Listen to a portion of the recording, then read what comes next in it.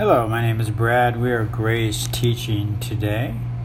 What does the Apostle Paul mean when he mentions the word curse? So what does the word curse mean? In the Greek language, curse, the word for curse is katara, and its meaning is a doomed one. That's a doomed one. Think about this. The word blessed actually means happy.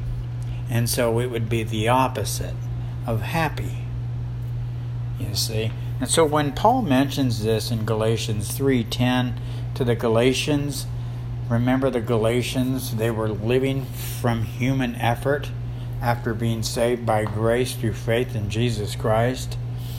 And so when they did that, they were observing these Jewish customs. They were taking the laws of Moses, which were 611 of them, 2 of them being from God, so there were 613 of them, but they were observing these laws through human effort taught by the Judaizers, which were the Christian teachers, but they were teaching the law. And so they were giving the law to the Galatians. And so Paul goes over there and he writes his letter and he straightens them out. And he says, all those who rely on the works of the law are under a curse. I'm reading from Galatians 3:10. And so I wanted to talk a little bit about that word curse there in a little bit more. So what is the word curse? Well, it's separation from Christ. It's falling from God's grace, and it's condemnation. The word condemnation is to pronounce guilt. You see, and let me explain this, because once you're in Christ, you're always in Christ, so you can never not be one spirit with Him. We're always one spirit with the Lord, 1 Corinthians 6:17.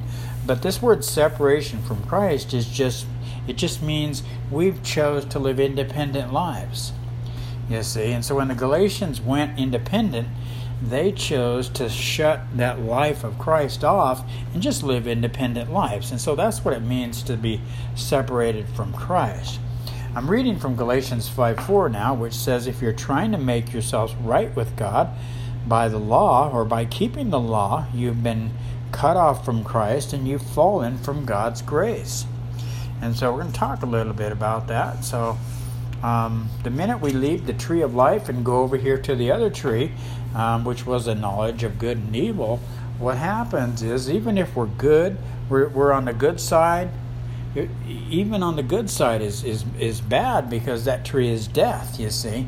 And so the tree of life is trusting Christ, but independence is death. And so that's what we're looking at. So, and of course, falling from grace is just, we're complete through our union with Christ.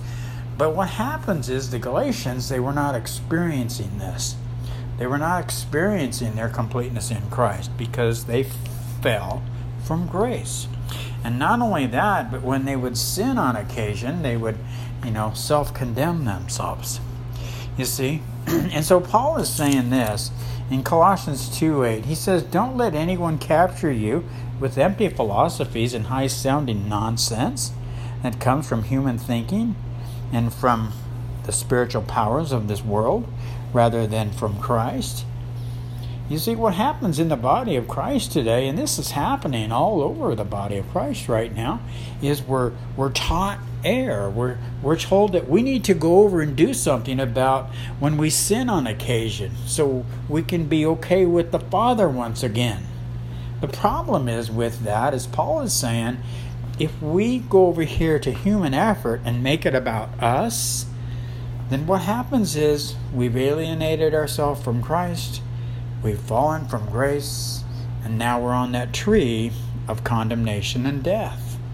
You see, and that's the biggest problem that we're looking at in the body of Christ. So the truth is, Jesus took away our sins. We are forgiven people. John saw Jesus walking up in John 1:29. Behold the Lamb of God who takes away the sins of the world. Now, folks, he either took them away or he didn't. When Jesus said it is finished, he either paid our sin debt in full or he didn't. It's like my wife says, he either did or he did not. He either is or he is not. What is it, you say? And so when we buy the truth, which is Jesus died for us so he could give his life to us, so he could live his life through us, we're forgiven, we're right, we're loved by our Father, and this has nothing to do with our physical performance or behavior, and we keep it about Jesus and what he's done for us. We're going to understand this, Colossians 2, 9, and 10, where Paul says, "For in Christ lives all the fullness of God in a human body. So you are complete through your union with Christ, who is the head over every ruler and authority." Now get a load of this. One God in the body of Christ, three functions. God the Father, God the Son, God the Holy Spirit. That's why we are complete. Pascal said that there was a God-shaped vacuum in the heart of every human being that could not be filled by any created thing, only by God, made known through Jesus Christ. Thank you.